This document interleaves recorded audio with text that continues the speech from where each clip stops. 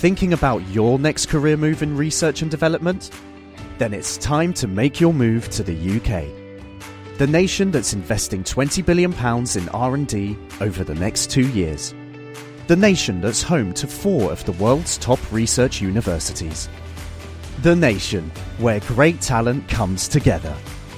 Visit gov.uk/great talent to see how you can work, live and move to the UK.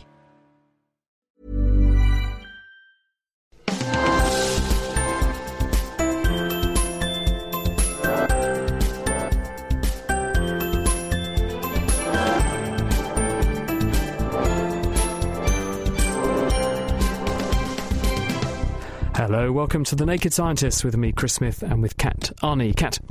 Hello, and this week I've had a horrible cold, so I sound like this. We'll find out how 4,000-year-old mummies had clogged arteries. Also, scientists discover what controls when a cockerel wakes you up in the morning. And a totally new type of antibiotic that might help to tackle drug resistance. Plus cholera. It's the 200th anniversary of the birth of John Snow, the doctor who had the handle removed from a water pump to stop a cholera outbreak in London's Soho. We take a look at his legacy and we'll find out how we're continuing to fight cholera using modern science. If you'd like to get in touch with us here at The Naked Scientist, then do email chris@thenakedscientist.com. You can tweet @NakedScientist, or you can find us on Facebook. The Naked Scientist podcast is powered by ukfast.co.uk.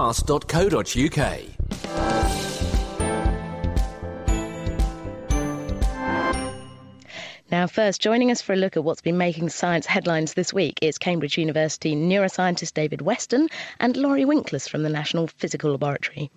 So Kat, you're up first. Tell us about mummies and heart disease. Well, now many people think that life was better in the good old days and we didn't get all these horrible modern illnesses. But what about the good old days back in ancient Egypt? Now, according to research published this week by an international team of scientists and mummy experts in the journal The Lancet, it turns out that one of the diseases that's usually thought of as an affliction of modern life, that's atherosclerosis, or clogging and hardening of the arteries, was actually around in people who lived thousands of years ago.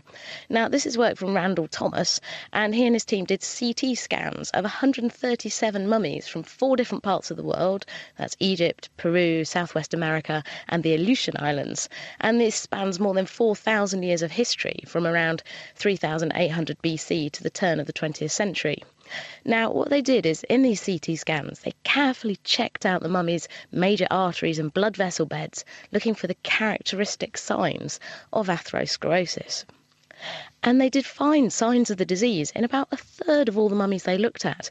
And in fact, older mummies who died on average in their 40s, they were much more likely to have this than those who died in their 30s. I think this is very interesting because obviously everyone said, arterial disease is a sign of affluence, but here we are with mummies 4,000 years ago, and some of them were not eating a rich diet because they were from hunter-gatherer type populations or they were from vegetarian type populations. So it shows that it's more probably an ageing thing rather than just a disease of affluence, doesn't it? Exactly. I mean, the modern risk factors that we finger for this disease are things like smoking, eating a bad diet, not exercising enough. But the guys from the Aleutian Islands, they were pre-farming hunter-gatherer societies. They had a very simple diet. Now, actually, over 100 years ago, a couple of researchers did autopsies on Egyptian mummies and found signs of atherosclerosis. But people since then, they've said, well, Egyptian mummies, the kind that you see in the British Museum, these guys they were wealthy, they maybe had luxurious lives and more unhealthy diets and lifestyles. But the fact that they're finding the signs of atherosclerosis in mummies from all over the world and mummies that weren't buried in such a spectacular way, so just regular people, that does suggest that maybe it is actually fundamentally part of human ageing. I also think it's lovely that we've got this sort of time capsule of this ancient tissue, some of it 4,000 years old, let's not forget, and you can still look at the diseases that these individuals had even then. Absolutely, and mummies have told us an awful lot about our history and our biology. And it's quite interesting what they think might be the cause of the atherosclerosis if it's not part of our just fundamental human body. Interestingly, those kind of societies, they did a lot of cooking indoors. There was a lot of smoke from indoor fires and indoor oil lamps. So some people suggest, well, maybe that's mimicking cigarette smoke. And some researchers are saying, well, they haven't 100% proved that the things that they found on their CT scans would be atherosclerosis that would cause them heart attacks. But, we do know from big studies that healthy diet, keeping active, avoiding smoking do cut your risk of heart disease. What this tells us is that there's probably something more fundamentally human going on to this, and it's not exclusively related to our unhealthy modern lifestyle. And maybe the good old days weren't that great after all. David? Yeah, I was just wondering, did the authors of the paper say anything about how difficult it was to perform these scans? It strikes me that these mummies are probably quite fragile. Is it quite a difficult technique to do with these preserved bodies? I should think you do have to be pretty careful with them. But it is fascinating the more that we put mummies in the CT scanner. The British Museum had an amazing virtual autopsy a little while ago, and you can really see incredible detail.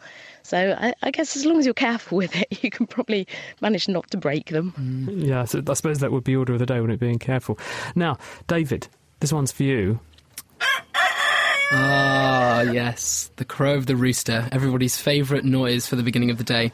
So I've decided to look at a paper here that was published, going to be published, in fact, looking at the crowing of the rooster. So most people are familiar with the idea that the rooster crows in the morning, but some people might not be aware that roosters actually crow at various points along the day. Some people may not be entirely happy about it either. Yes, true, it could be slightly disturbing, but I sort of think of the idyllic pastoral scene with the glorious crow of the rooster in the morning, so that's my spin on it.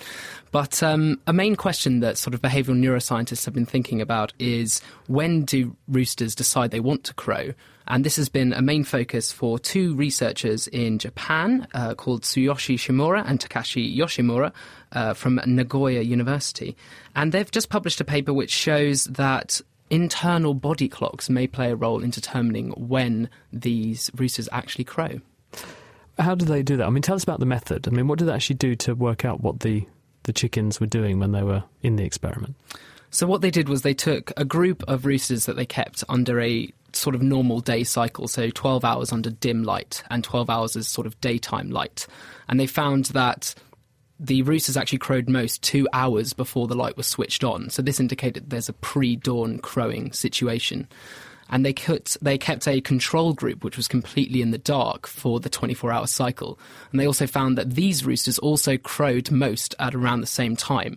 So it wasn't just reacting to light. Exactly. So this is one of the main points of the paper, is that this is completely without the entrainment of light, which is normally what people think that roosters are crowing in response to. Now, one interesting thing, if you do this with humans, not make them crow, obviously, but if you put them into a system where they're in the absence of light, then their body clock doesn't quite keep time perfectly, does it?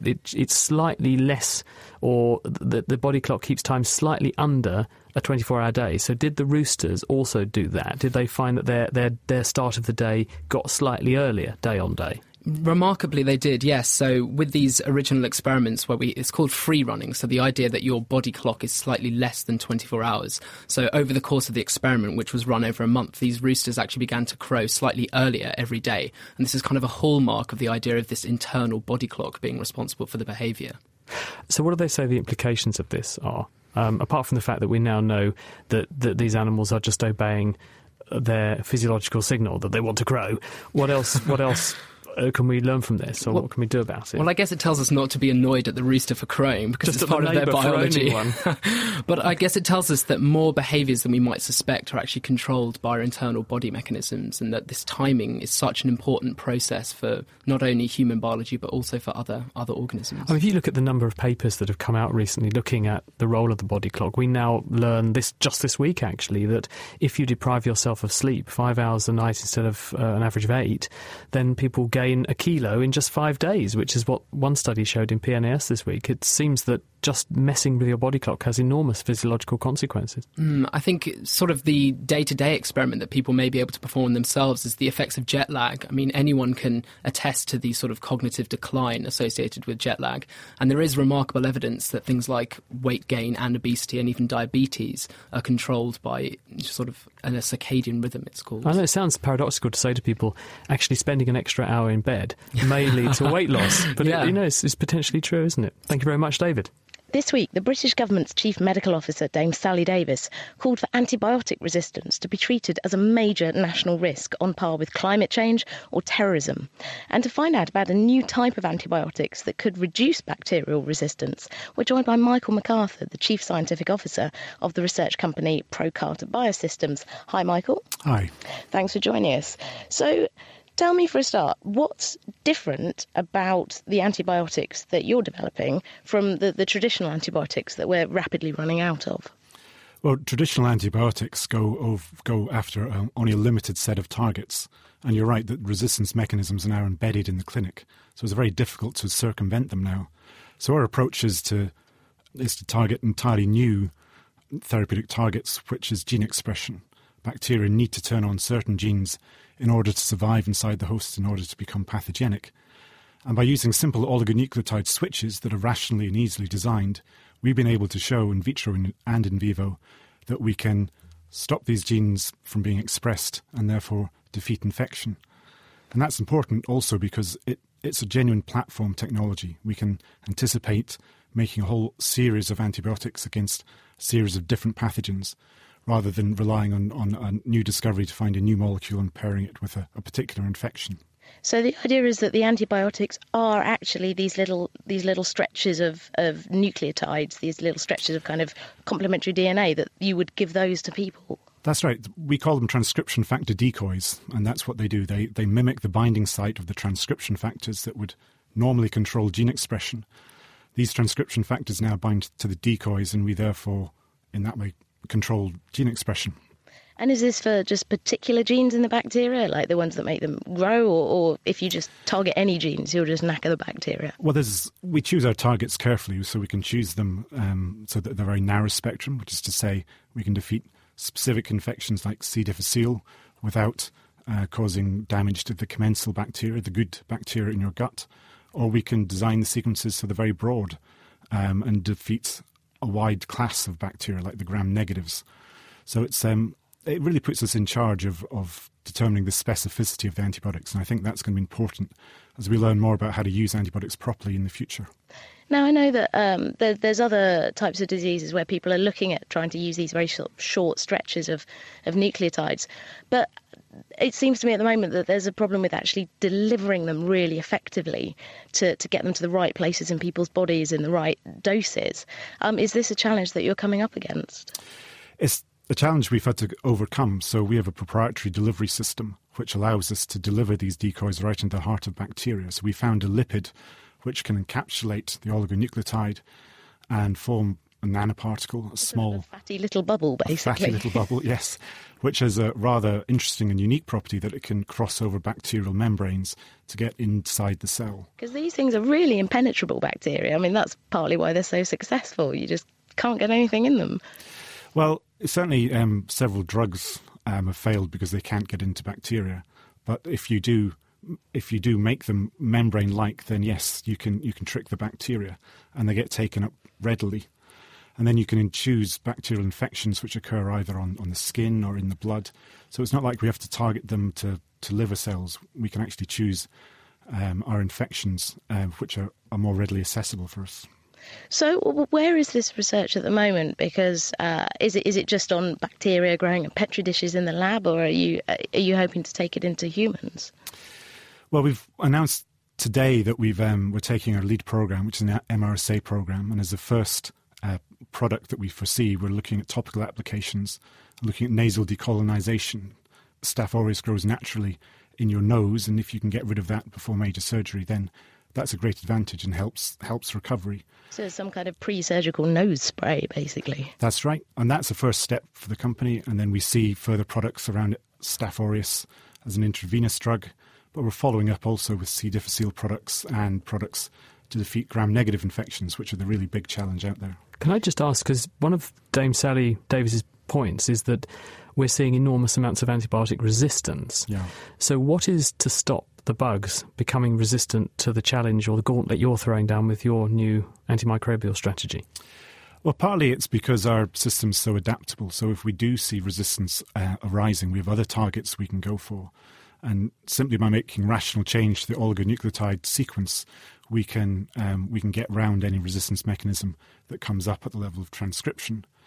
The delivery system seems to be very robust, so we've tested that against a whole panel of clinical isolates, and we haven't found one yet that it can't get into. So I think there is hope there. There's nothing that's going to be resistance-proof, and I think in the future we're going to be looking at better stewardship of antibiotics, more considerate use, marrying it with better diagnostics, and that's going to be part of the solution as well. I was just wondering, you mentioned that different bacteria within the gut, so you've got these healthy and these sort of unhealthy bacteria, and you can target specifically unhealthy bacteria. So is there any idea whether the human immune system is going to be susceptible to these oligonucleotides, or is it definitely very specific just to bacteria? We can use bioinformatics to make sure that the sequences should only affect bacterial gene expression patterns. But we do see a great role for our technology as a genuine research tool to try and unpick that relationship between gut microbes and the human immunogenic reaction. And I think that's going to be a very interesting area of our research as well. Thank you very much, Michael. Michael McArthur from Procart, who came in to tell us about that this week. Now, Laurie, you've got a story that will also look at one of the other things that's a national risk that was mentioned by Sally Davis. That was climate change. Tell us about your story. Absolutely, yeah. I found this paper in Physical Review Letters this week, and it's actually all about water vapour, which is the third most common gas in the Earth's atmosphere. And we know that it plays a really key role in the whole radiative exchange of the Earth's atmosphere because it absorbs radiation and sunlight. So we know it's really important. But there's been a bit of a problem with balancing the equation, shall we say, since the 1960s. The models of how much water vapour should be able to absorb in terms of radiation has been much lower than the observed amount of absorbance of radiation. So there's been a group at the Russian Academy of Sciences who've basically developed a detector which can look for this kind of mystery particle, these so-called water dimers, which are pairs of water molecules that, if they were found to exist, would explain this difference between the model and the observations. Oh, I see. So because there are these additional types of water, two water molecules stuck together in the atmosphere, and they absorb radiation differently than just water on its own, they can account for this missing link. Yes, absolutely. The water is actually much better at absorbing radiation than it should be, as it were. So if these dimers existed, if these pairs of water molecules were also present in the Earth's atmosphere, that would make the equations balance, as it were. But the big fly in the ointment here has been that we just couldn't see them. Yeah, absolutely. Historically, this question came into our consciousness in the 1960s, really. But since then, there have been lots of debate as to whether they were even real. And they have been observed, but at very, very low temperatures. So temperatures approaching absolute zero, which is not really representative of our Earth's atmosphere. So this group, led by Mikhail Tetrakov at the Russian Academy of Sciences, have developed a detector which can detect and has detected pairs of these water molecules, these dimers, at temperatures and pressures that are much more representative of the Earth's atmosphere. So how does their system work, and why do they not need it to be absolute zero to see this stuff, where previously we did? Well, previously what they've been looking for is the vibrational spectrum of water. And when you're looking at a single water molecule, so a monomer, versus a dimer, so a pair of water molecules, in the vibrational spectrum, they overlap. So it's very difficult to tell the difference between a single and a pair. What's the vibrational spectrum? So basically it's because water molecules are polar, so they have a shape, they vibrate purely because they're at temperatures above absolute zero. As you increase the temperature, you're actually increasing the vibration, as it were. So when you're looking at the vibrational spectrum, so kind of they're related to their temperature, really, it's very, very difficult to distinguish them. So what this team have done is they've looked at a different spectrum. They've looked at the rotational spectrum of water molecules. And because you have pairs of water molecules, they have a different mass than a single water molecule. So it's much easier to separate the signals and see the difference between the single and the dimer. And does this work? If you look in the atmosphere, can they marry up what we saw previously as the missing amount with what their new recording technique tells them is there? Yeah, these guys, this system this spectrometer that they've built has actually detected something along the right line. So it's looking really, really positive. Now, their numbers are slightly out. It's the peak is 4 times broader than expected, but it is in the right range. They think there's some unanswered questions about the actual shape of the dimer, so maybe it's not quite so symmetric. So many more questions still to answer, but it's looking really positive. This is the first time that these dimers have been measured in atmospheric conditions. Terrific, Laurie. Thank you very much. This is The Naked Scientist with Chris Smith and with Kat Arney. And if you'd like to get in touch with any questions or comments, then please email chris@thenakedscientist.com. You can tweet @nakedscientist, or you can find us on Facebook. And if you do follow us on Facebook, you can like our posts. But be warned, a new study suggests that liking things on Facebook may mean that you're giving away more information about yourself than you think. Now, this is some stuff that came out this week from David Stilwell and his team at the Psychometric Centre at the University of Cambridge. And what they've developed is a little tool called youarewhatyouLike.com.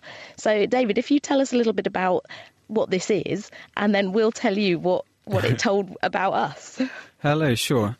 So it's worth saying that so what we do is we take Facebook likes and then we put them together with people who have taken our personality and IQ tests, and then we see whether we can predict people's personality just from their Facebook likes.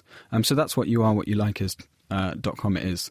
Anyone can go to that website, log in with Facebook, it takes their Facebook likes and then tries to predict their personality. So before we explore this a bit in depth, would anyone like to share what it came out as? Because for me, it says that I'm liberal and artistic. Yes, I get that. Well organised. Assertive and competitive. Absolutely. Emotional. I guess so. But it also says I'm shy and reserved. But it said one of the likes that was most indicative of my profile was liking corsets. And I do spend a lot of my weekends prancing about in a corset.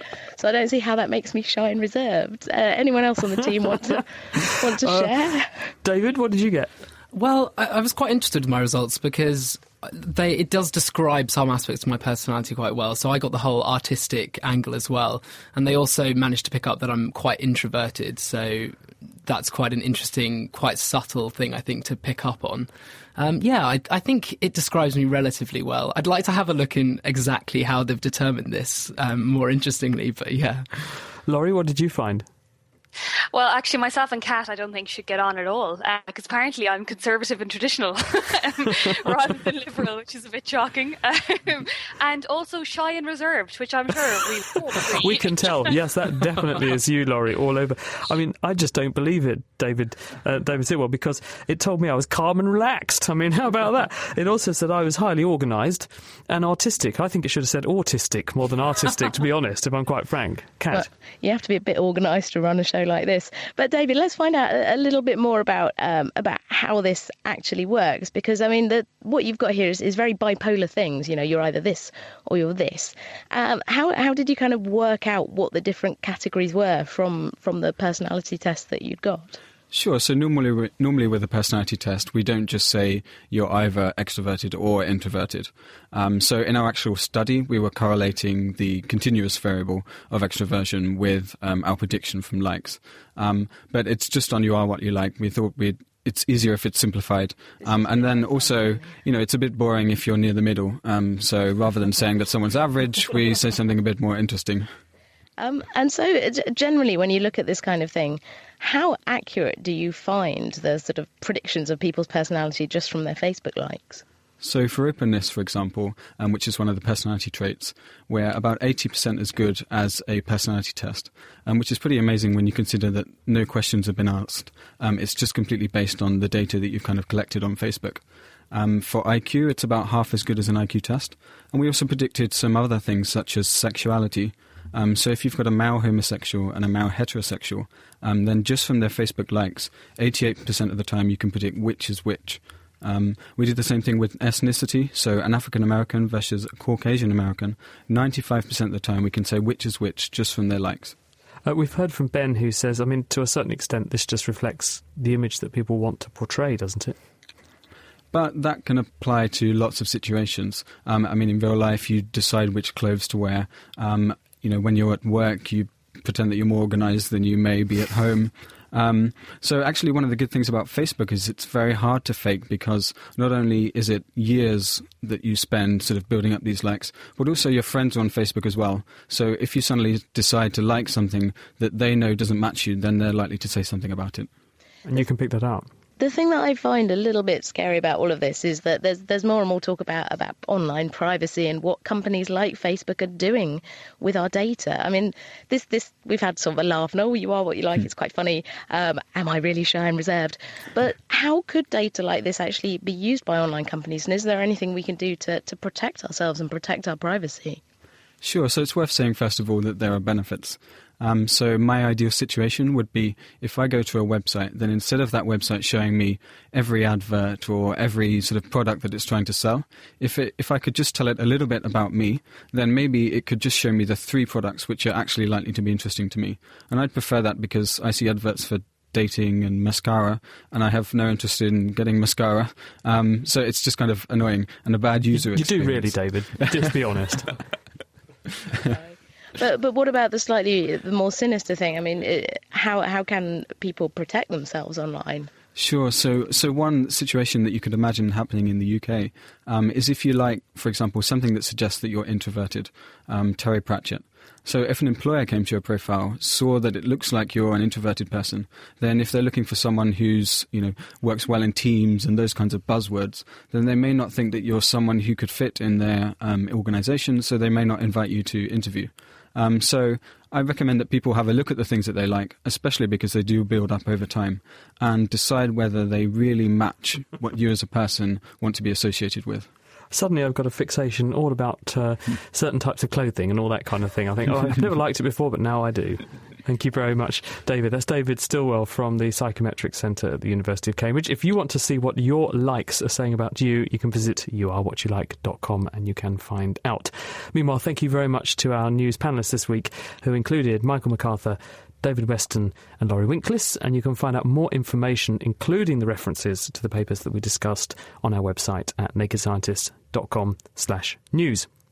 It's Planet Earth time now, and despite the ban on the international trade of its shell, numbers of the critically endangered hawksbill turtle are continuing to decline. Because these turtles spend most of their lives at sea, exact numbers aren't known, but females come to lay their eggs in the Seychelles on the island of Cuisine, and by studying the genetic material of these turtles and their hatchlings, recently published research is helping conservationists to plan for the future.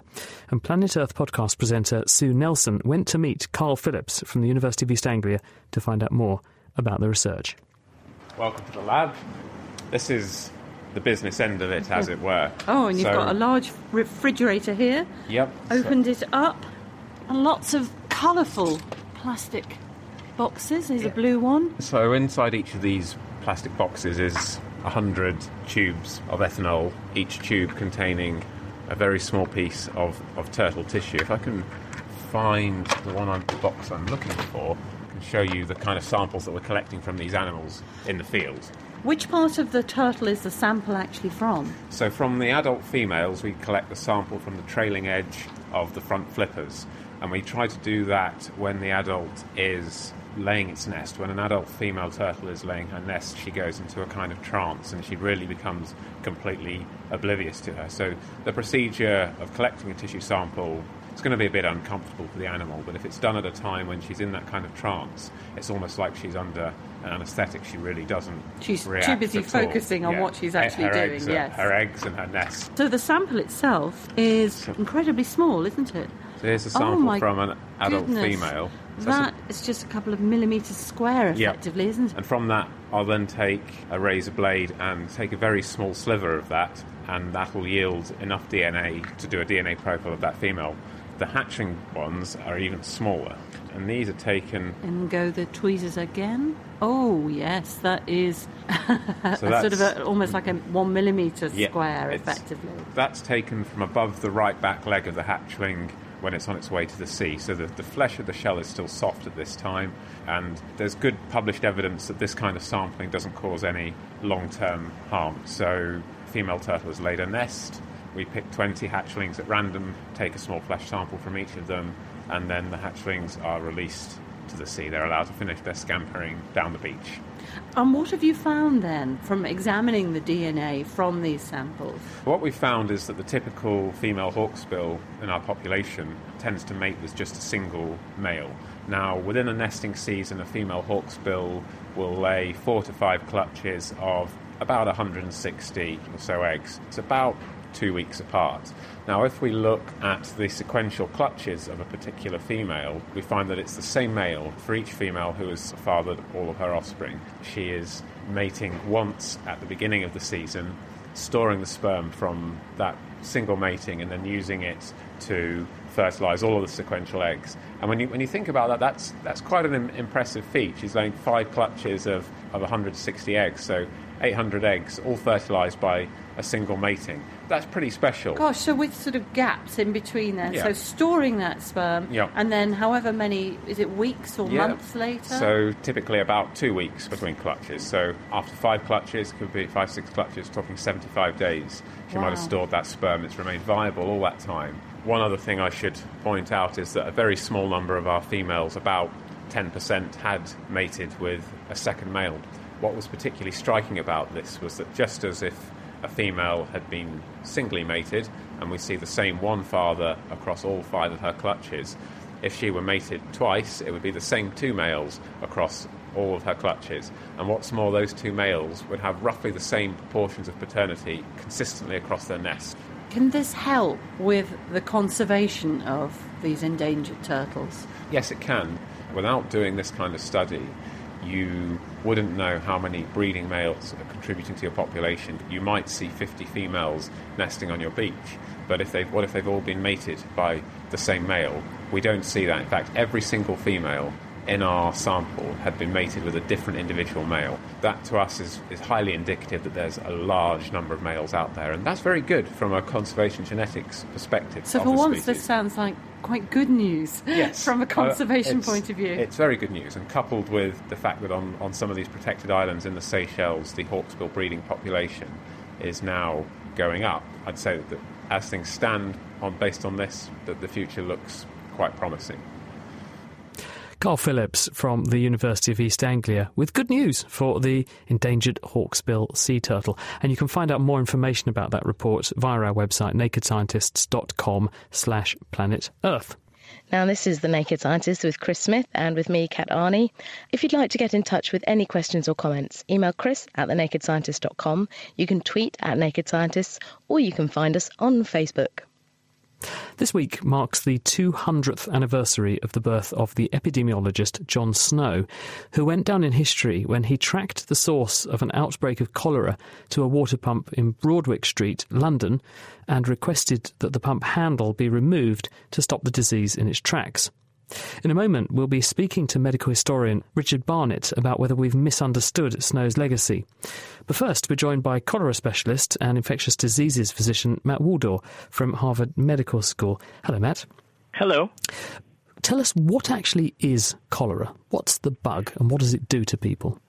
Cholera is a diarrheal disease, but it's not like diarrhea that you or I have probably ever experienced in our life. It is extremely, extremely severe watery diarrhea. So what is most dramatic about cholera is the rapidity with which it can kill its victims. Cholera is caused by a bacterium, a gram-negative bacterium, Vibrio cholerae. We usually get infected when we drink contaminated water. And a person can be entirely well and then be infected and die from choleric diarrhea within 7 hours. It may be the most rapidly fatal infectious disease that we know. This organism has afflicted humans really since the beginning of recorded history. There are perfect clinical descriptions of cholera in Sanskrit texts that date back at least 3,000 years ago. And of the people who succumb to cholera, i.e. get infected, what proportion will survive it? Well, if left untreated, there's almost a 50% mortality of severe cholera. But in the early 60s, mostly in Bangladesh and in some parts of India, people discovered that they could use what is called rehydration therapy, which is just give people salt water with some glucose, and that can rehydrate them either orally or with intravenous solution, and then mortality rates can go to below 1%. So we'll come back to talk to Matt in a moment, but first, earlier this week, Chris spoke to medical historian and Wellcome Trust Engagement Fellow Richard Barnett from the Six City Project about why we're celebrating the 200th anniversary of Jon Snow's birth and what conditions were like in London back in the mid-19th century. If one wanted to pick one word to describe London in the mid-19th century, one would have to go for filthy, I think. This is an enormous city. It's a wealthy city. It's a very, very powerful city. It's the headquarters of one of the greatest empires, certainly one of the largest empires the world has ever seen. But at the same time, it's serviced by a sewage system and a system for supplying fresh water that hasn't really changed since medieval times. Most houses well into the 1820s, 1830s still have an old-fashioned cesspit in the cellar. So you put all of your excrement in a hole in the ground. Once a month somebody comes along, digs it out, takes it off to the countryside and spreads it on the fields. From the 1820s and 1830s, water closets start to become more popular. As we all know, if you have a lavatory in your house, you need two things. Firstly, you need a pipe bringing fresh water into the house, but you also need a pipe taking all the waste out of the house. And this is the crucial problem. There's no kind of central or state-run sewage disposal system at this time. What you have is a network of short sewers that simply pour all of this waste into the Thames. And the Thames is a tidal river, so it goes back and forth twice a day, stirring all this up into the most incredibly disgusting, horrible, smelly kind of mess. But also equally, when people are trying to cope with the fact there are no sewers and they've got lots of this stuff building up in the bottom of their house, then if it overflows, there's going to be unpleasantness in the house, so they're going to take steps for that not to happen. And they're presumably going to empty this stuff before that happens, and they're going to head to the street, aren't they? That's not so much a problem by the 19th century. From a modern perspective, the major problem that this brings to light is the way in which drinking water is being drawn from exactly the same place that everybody is getting rid of their sewage. So in modern terms, there's the perfect breeding ground for a kind of feco-oral cycle of contamination. But the major concern for doctors at this time is smell. The basic idea is that any kind of rotting generates noxious vapours known as miasmas. These rise into the air, they blow around in the air, and if you breathe them in, you will end up developing a filth disease like cholera or typhoid. So Jon Snow's operating in this environment where the prevailing theory is disease comes in the form of airborne smells, malodors, miasma, and yet he connects that there is localised outbreaks of disease associated with certain environments. So he's sort of pinning things down to an environment rather than just a generalised smell. Well, the heroic myth of Jon Snow is generally based around this heroic moment that took place on the 8th of September 1854. First thing that morning, a party of men approach a communal water pump on what is then Broad Street. It's now Broadwick Street in Soho, and they take the handle off the pump. Snow, through epidemiological work, through some extremely brilliant insights, has come to the conclusion that water from this pump is responsible for a terrible cholera epidemic, which has killed about 500 people in Soho over the previous week. From the 1930s, a heroic myth has been woven around this story. And there are really sort of three claims that this myth makes. Firstly, that Snow discovered the cause of cholera, which he himself in his writings was very clear that he hadn't. Secondly, that he brought the epidemic to an end by removing the handle, which again he in his writings is very clear that he didn't. And finally, that in making this argument, he revolutionized the ways in which his contemporaries thought about infectious disease, which again, I'm afraid to say he didn't. So why did it get so celebrated, but not until maybe 100 years almost after he died? The change really comes in 1936, when an American epidemiologist republishes Snow's 1855 pamphlet on the mode of communication of cholera, where he sets out some remarkable epidemiological evidence for this conclusion that cholera is transmitted by water. Now, if you look at the status of epidemiology at the time, it's a comparatively low-status profession. One of the things that this professor was trying to do was to create, if you like, a heroic founding father, a kind of foundational story for epidemiology, and in the process raise its intellectual status, but also its social status as a profession. Rather a shame to be eroding that, but I mean, nonetheless, it's a good story in the telling, isn't it? Well, I mean, what happened when Jon Snow's famous pump did have the handle taken off? What was the outcome then? Well, as Snow says in his pamphlet, cases of cholera were sharply declining in the days before the pump handle was removed, and they didn't stop immediately as soon as it was taken away. So the removal of the pump handle was really sort of symbolic. It was the local parish authorities showing that they'd accepted his ideas, whether or not it had any practical impact. So Snow gets the pump disabled. He has got some very interesting data. So what does he do with it? Well, the reason that epidemiologists are interested in celebrating Snow is because of two, as he called them, natural experiments that he carried out during the 1854 Soho outbreak. The first of these was a detailed, almost forensic epidemiological study of the outbreak in Soho, the one that was clustered around the Broad Street pump. And he finds one very striking case that's often referred to as the Hampstead widow. A woman called Susanna Ely had lived in the area for most of her life, but she'd retired up to Hampstead. But somehow she'd got a taste for the water from the Broad Street pump. Heaven knows what this water must have tasted like, but she was very, very keen on it. So her relatives would send barrels of this water up the hill to Hampstead. Now, she suffered cholera, she died of cholera.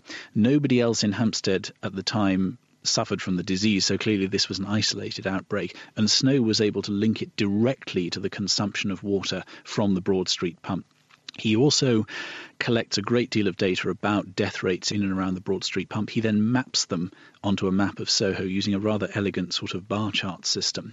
This is sometimes referred to as the ghost map, and this provides a really striking visual demonstration of the fact that cholera cases cluster very obviously around the Broad Street pump.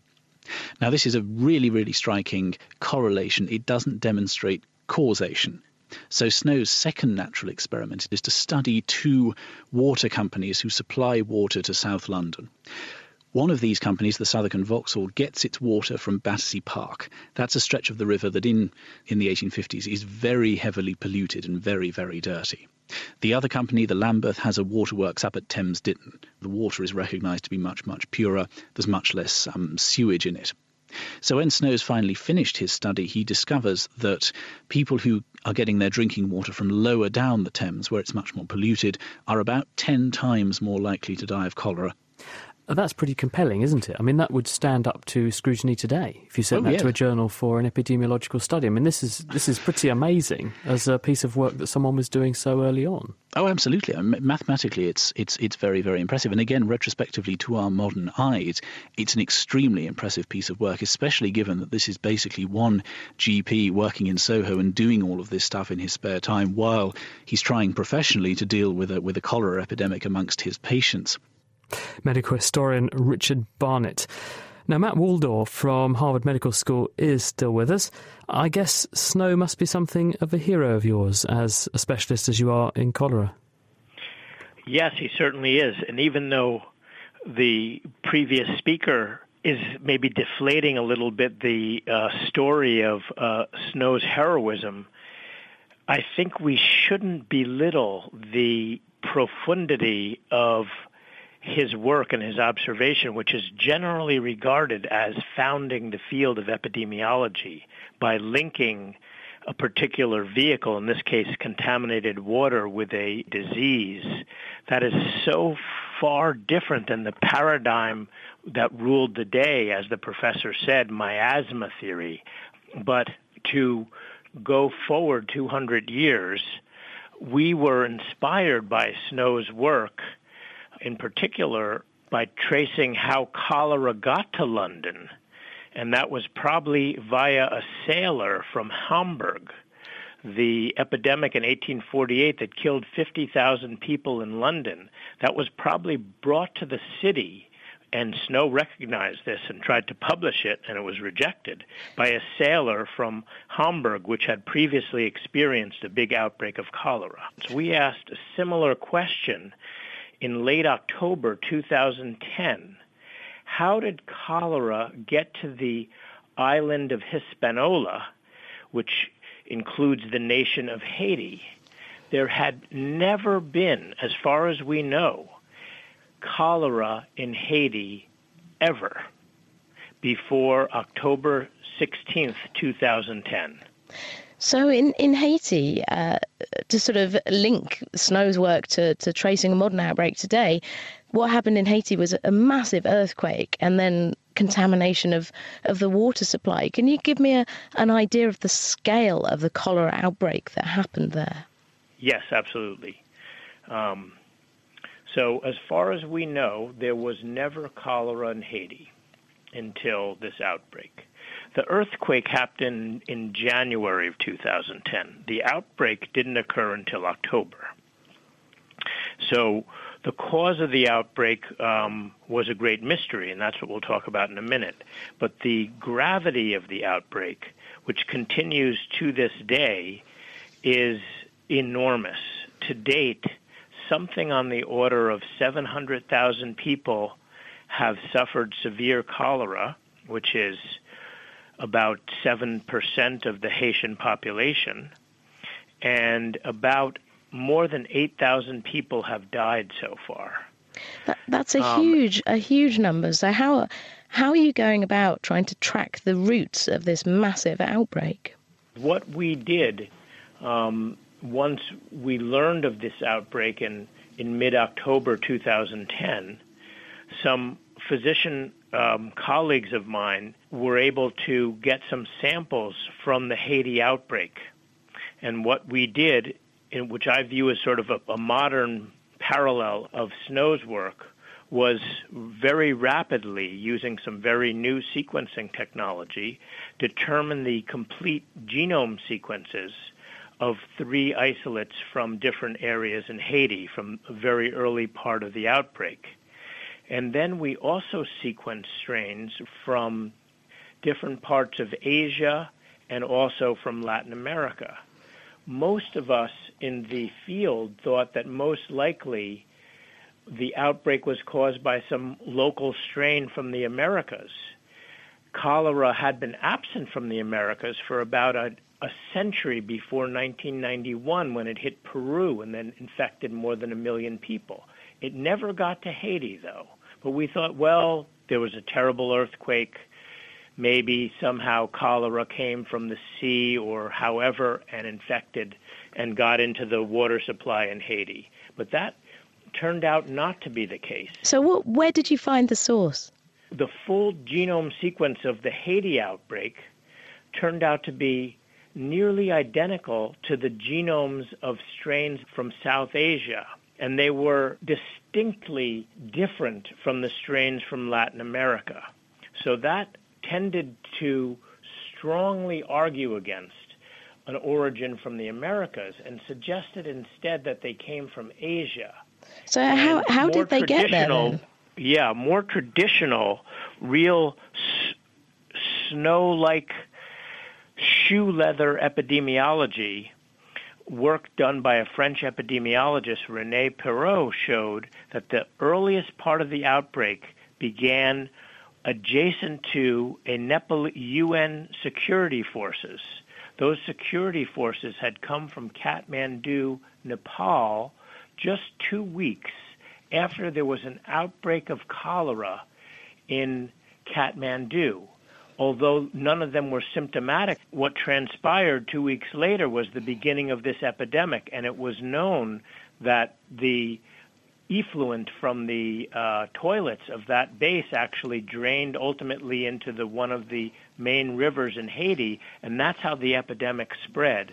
So I think in a way, Perrault's epidemiology even trumps our modern genomics in making the case extremely strong that the strain actually came to Haiti via human activity, just like Snow realized that a sailor from Hamburg brought cholera to London in 1848. Thanks very much, Matt. That's Matt Waldorf from Harvard Medical School. The sequencing of the DNA from the cholera bacterium is a technique that's now being used worldwide to track the spread of the disease, including by researchers here at the Sanger Institute in Cambridge. Naked Scientist Kate Lamble spoke to Ankur Mutrija, who's completing his PhD at the Institute, to find out how this works. So my PhD really is all about to study the evolution of the bacteria which causes cholera, and based on that to actually track the spread of this bacteria globally. How did you first get interested in cholera specifically as a disease? I come from India, and although I come from North India, I've heard about cholera a lot since I was a child, and I've in fact seen a cholera outbreak in my region. So when I got an opportunity to do some cholera work, it really excited me, and most of the samples, as they were coming from India and Bangladesh, those places being endemic, they just really hooked me up, and I thought I have to do this as my PhD. So why would we want to watch how the bacteria of cholera changes over time? After doing this, we can plot the family tree, if you like, of this bacteria, and we can find out the ancestor of this bacteria, and we can precisely actually tell when those ancestors existed and where those ancestors were based. From that, you can basically track the spread of this bacteria backwards. How do you find out how the bacteria is related to a family tree? Okay, so what you basically do is you take the bacteria, you isolate the genome, which is basically the DNA, and then you sequence the DNA of that bacteria, and in those genomes you then see the differences among those DNAs, and based on those differences you can see which bacteria group together and which bacteria are separate. So, and that's how you can draw the phylogenetic tree or a family tree for that bacteria, and you can track the spread. How does tracing this and seeing how it's spread help us in tackling the disease? So once you have tracked a particular spread, you know what particular type of bacteria is around these days, which is causing more severe disease, if you like. So if then you see a disease anywhere where it wasn't there, or if someone has got it new, you can see if that bacteria matches that particular type of bacteria, and then you'll be quicker in taking actions because you know much more about that bacteria already. So by following it, if it's moved from India to Bangladesh, we can take those lessons that we've learned from India and apply them in Bangladesh? Absolutely. So if a bacteria has spread with people, with travel, so our study showed that this bacteria can travel with people. There could be carriers, or there could be export and import of food, which could result in transfer of this bacteria. So these are the lessons we've learned. We can control these in future. Who's able to use that data? Essentially, everyone can use this data, including public health bodies. It's up to them how they want to use this. So if they want to use it to see when, in fact, the antibiotic resistance actually came into this bacteria. So based on that, they can do their decisions. So you can look at how bacteria becomes antibiotically resistant. How does that help tackling it from a public health point of view? So if a bacteria has gained a particular type of antibiotic resistance, obviously that antibiotic would not treat that disease. And then when you have tracked that particular type of bacteria and you know this is the bacteria which had that type of resistance, you wouldn't be using that antibiotic again against that bacteria. So you'll try a new antibiotic, you'll try a new therapy approach. So you can forewarn doctors about what to use and also what to stockpile, I suppose. That's right. How different is the bacteria you'd find nowadays from one you'd find 100 years ago? It is very different, I would say. So the bacteria which caused, let's say, an outbreak in London, which was traced by John Snow, it was a classical biotype. And we are into 7th pandemic now, which is from a bacteria which is called L-Tor biotype. This is a particular type of bacteria which is causing this pandemic. What do you mean by a pandemic? So pandemic means a global spread. So all the strains of the 7th pandemic come from the source, and we identified a single source, which is Bay of Bengal. Strains move from that particular source, enter into a non-endemic country, let's say, for example, a country in Africa. They would go there, cause an outbreak, and then disappear. And that's where we call the end of the wave. So 1961 was when the first case of this 7th pandemic causing bacteria was reported. That is not really the beginning of the pandemic. We traced back this pandemic actually started in 1910. So you were describing the waves there, and every single one seems to have come from the Bay of Bengal. Why is that area such a cauldron for cholera bacteria? So if you look at the world map, Bay of Bengal has a very unique position, and where it actually exists, it has the right temperature for the bacteria to grow, and population there is going to the Bay of Bengal, collecting water to drink, and all the sewage systems at times are actually draining into Bay of Bengal as well. So it kind of gives a very good habitat, let's say, for the bacteria to grow and to multiply. So it's a good habitat for the bacteria, and then the human conditions around it are good for transport to other areas. Absolutely. Human conditions are helper conditions to actually help bacteria travel to different places. If there's been 7 pandemics and each time it's receded, and you mentioned it just goes in waves, does that imply that cholera is quite tackleable as a disease? So it can be tackled, but you have to have very precise idea about what exactly was happening in that wave, what sort of public health action was taken in a particular country to tackle that, and from there you learn lessons. Is that shown in the waves within the 7th pandemic? Have we got better at reacting to each wave? We have got better, but at the same time, bacteria has become better as well at causing disease. So, bacteria keeps evolving, it keeps changing. So each time it gets better, we need to get even better. That was Ankur Matreja from the Wellcome Trust Sanger Institute. And Matt Waldorf from Harvard with us today. Your final thought on cholera and its present situation in the world, Matt? Going back to John Snow, even though Snow founded epidemiology and let us understand the spread of cholera in the past 8 years or so, the WHO has found that cholera is increasing around the world. So great challenges still remain on the road that Snow started us on. Matt, thank you very much. Matt Waldorf from Harvard Medical School. Kat. And finally, to close our show, Hannah Critchlow sinks her teeth into the question of the week. This week, we wander the polished premolars of other species. Hi, my name's Kwesi and I'm from London. My question is, are we the only species which practices dental care? I don't imagine other species brush their teeth, though I'm bracing myself to be proven wrong. Yet in the many documentaries I watch, the animals, particularly felines and canines, seem to have perfectly clean gnashes. Are we humans missing a trick, or is it our complex diet that necessitates stripy toothpaste? Thanks very much. Love the show. So, with the exception of some species that have built up special relationships with other animals to help clean their teeth for them, humans are virtually the only ones that practice personal dental hygiene. Now, why is that? With the answer...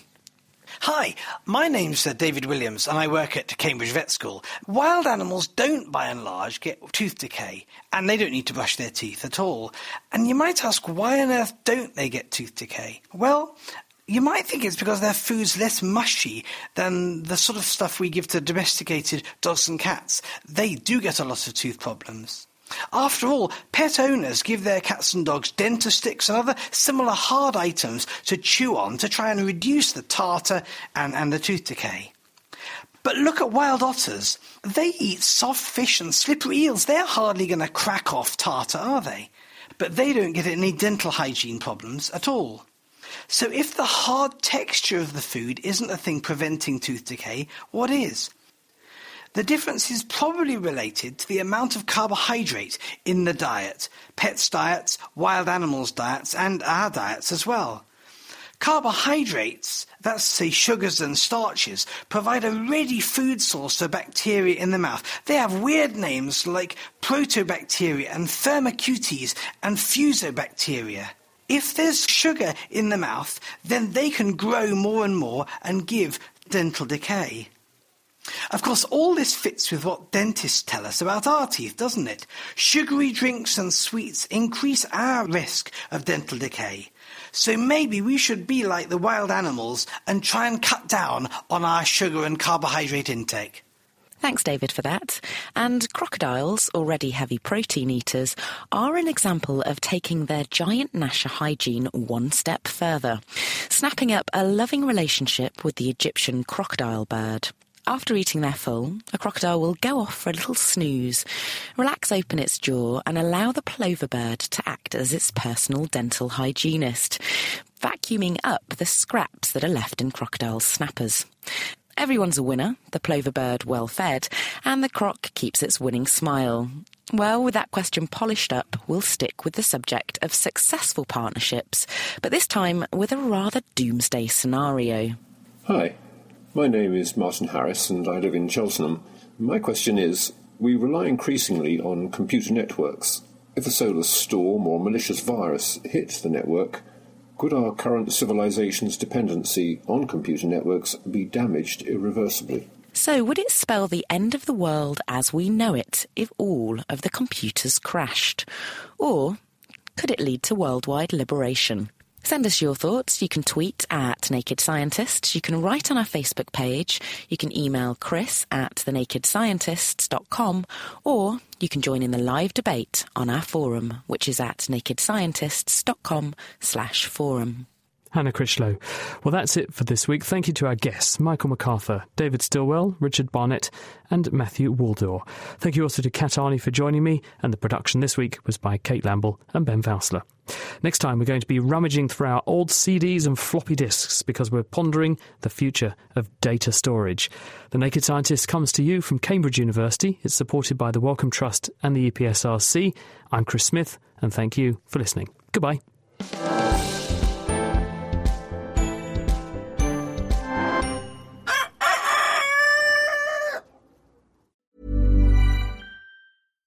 Thinking about your next career move in research and development? Then it's time to make your move to the UK. The nation that's investing £20 billion in R&D over the next 2 years. The nation that's home to 4 of the world's top research universities. The nation where great talent comes together. Visit gov.uk/great talent to see how you can work, live and move to the UK.